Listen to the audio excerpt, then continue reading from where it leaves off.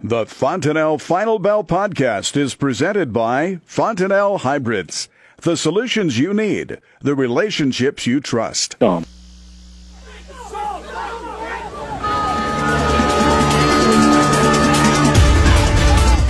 afternoon. Welcome to the Fontanelle Final Bell Radio Network. I'm Susan Littlefield as Aaron Bertels joins us with Crossroads Marketing. And we've made it to a Thursday. We've gotten through 3+ days of post-WASDE reports, but still, it's like the hot water cooler talk, and it continues to be so.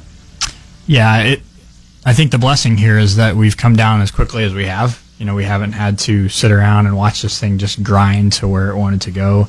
The funds got out quickly, and a lot of that stuff was people that had added late, you know, and took probably some pretty decent losses on things and were just bailing.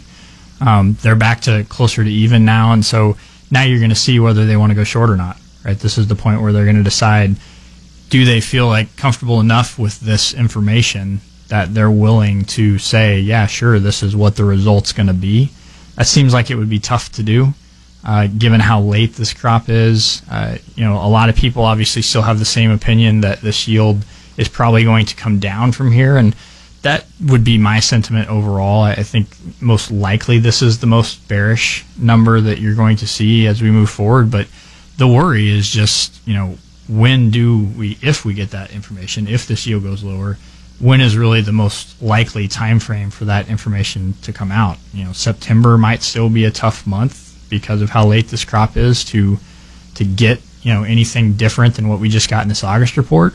So then you're looking at October really as a time frame where maybe you'll have enough information, maybe the crop's far enough along by that point in time to see if the yield is going to be coming off of that 169, you know, that we just got. But, you know, ultimately, I'm not a guy that likes to guess crop sizes as you go through the year. But, you know, whether you are or you are not, if whatever you've done up to this point, you're now in the situation where if you don't feel like you've done enough, you have to play the guessing game. I mean, you're in it now. So you got to make a choice. If you believe it is going to go lower from this point, then you're probably going to find your low for the year on this move, right? So then you can wait and see what happens in September, October, and those subsequent reports. If you're really concerned about whether this yield's going to come down or not, and you know the weather still looks really good, and the future weather right now looks pretty good, if you're concerned about that, then you better be ready for the next bounce to try to get yourself into a position that's a little bit more feasible for what your mindset is as you go through the end of the year. But in no means do we dismiss the September report. No, we don't dismiss it at all. It's just thinking about what's really going to be able to provide us some conclusions to this. It seems like it's a tough report, just like this August report was going to be a tough one to really worry about yield, right? You've seen the market worry about yield because there's a lot of computer-driven stuff. You know, it plugs the yield in, and bam, here you go. We're going down from there.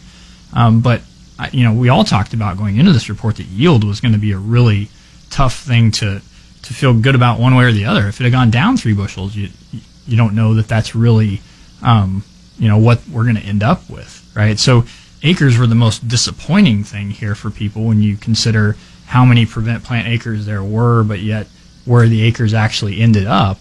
The yield was never something that I think anybody was going to feel too confident about coming out of this report. And the same thing will probably be said for September. Yeah, if it goes down in September, the market's going to react to that. But I don't know that it's going to change anybody's mindset. If they think it's possible it's a 169 or a 170, then they're probably going to keep that mindset until we get to the field and actually start seeing some results coming out of that. Do we see any weather pressure still building into this? I think that you could, but right now the extended forecast certainly isn't something that's providing any of that. You know, the long-term forecast that came out yesterday looks really good for a late planted crop, really, is what, you know, the result of that would be. So that can change. That's a long time. That's a long-term forecast. You know, heat and stuff at this point really isn't going to be a huge factor. You know, you're looking more now for some of those forecasts to start changing and seeing the cold weather that could become a risk if you go into October and some of this late planted stuff that got put in. You know, whether freeze scares are going to be a part of this market or not. But, you know, those are all extra possibilities. I still think the biggest question is just what this yield could do potentially if everything is perfect from this point on, right? can it be a 169 if everything's perfect from this point on? Because that's really what the market's trying to trade. If they have a freeze scare come in, then they'll trade that and what that detriment could be to the current yield. But the big argument is still, what is the possibility of this yield with perfect or regular weather? So is a freeze concern? I mean, I can't believe it's August 15th and we're talking frost, but it's been continue to pop up in discussions. Is it going to be more of a concern for soybeans versus corn? Yeah, I think it depends on the time frame that you're talking about in there. But yeah, I would say ultimately yes, just because more of that crop got in at a much later time frame, and because there's just not as many acres of soybeans planted. At this point, we got that information in this report too. So the tough part with beans, just like you saw today, they came off again. They're a big focal point of the trade discussions. Some of that stuff's going back and forth again here lately. Also, even with these acre drops and everything, there's still just a lot of beans, right? The carryout's still significant. So the bean market's going to have a tough time. But yeah, I mean, ultimately, if you get a scare and it's at the right time frame, it's going to have a bigger impact on beans just because of the how late they went in. Have you heard of any harvest rumblings out of the Deep South? All that I've seen is things that have been decent thus far, but I don't think that's unexpected. I think for the most part, those areas were expected to have pretty decent corn, but I haven't seen anything consistently coming out yet that I'd feel very confident in. It seems like the year that we wonder if harvest is ever going to get here. Yeah, it's going to be a long one.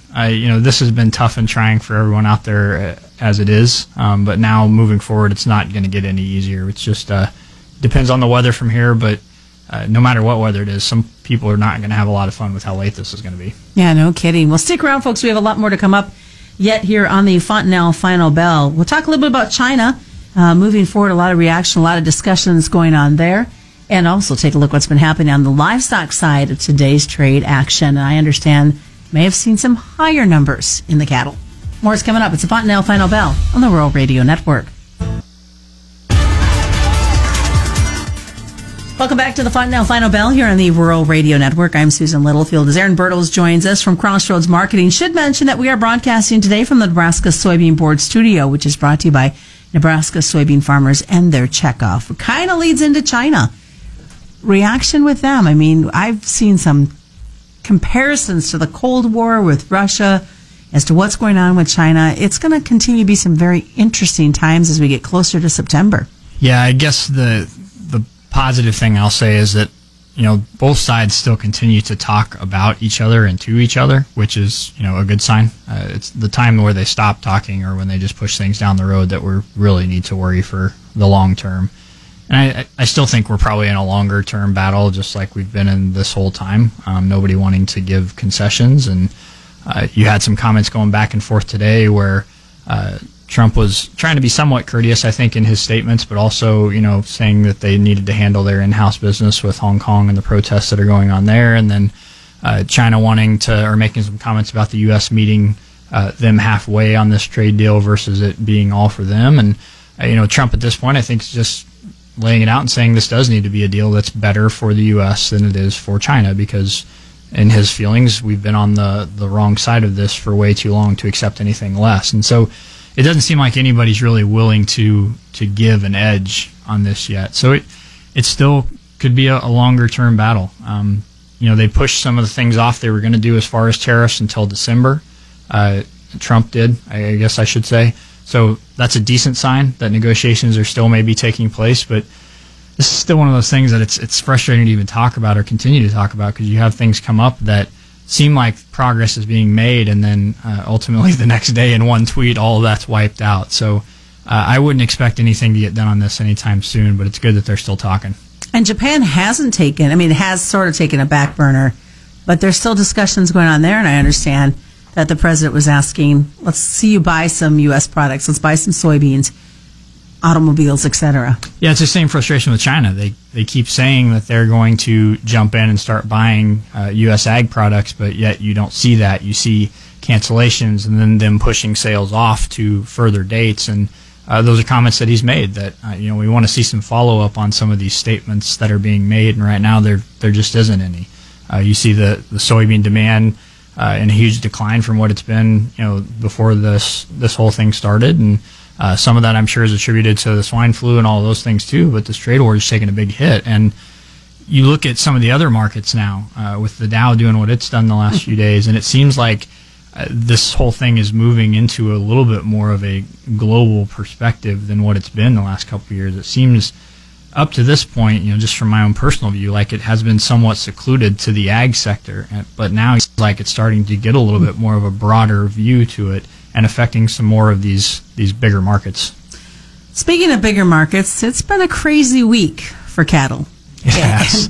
It's like up, down. We can't decide which direction we're going to go. And at least it wasn't as bad as it was a couple years ago, as you and I talked during the commercial break, where we had that happening, limit up, limit down on the same trade day. Yeah, it seemed like a couple of years ago as we talked, it just seemed like you'd have several days in a row where you'd be limit up and limit down on the same day. And we haven't seen that, but this has been the most volatile thing we've seen in a long time. The size of the gap on those charts from the action that we had in those 2 consecutive days was obviously huge. And I think some of this does have to do with the trade talk and some of the outside markets affecting that as well. I know obviously the Tyson plant and those things were what kick-started it, but you had a lot of people jumping on that real quick. And I think some of that's more about the bigger picture concern.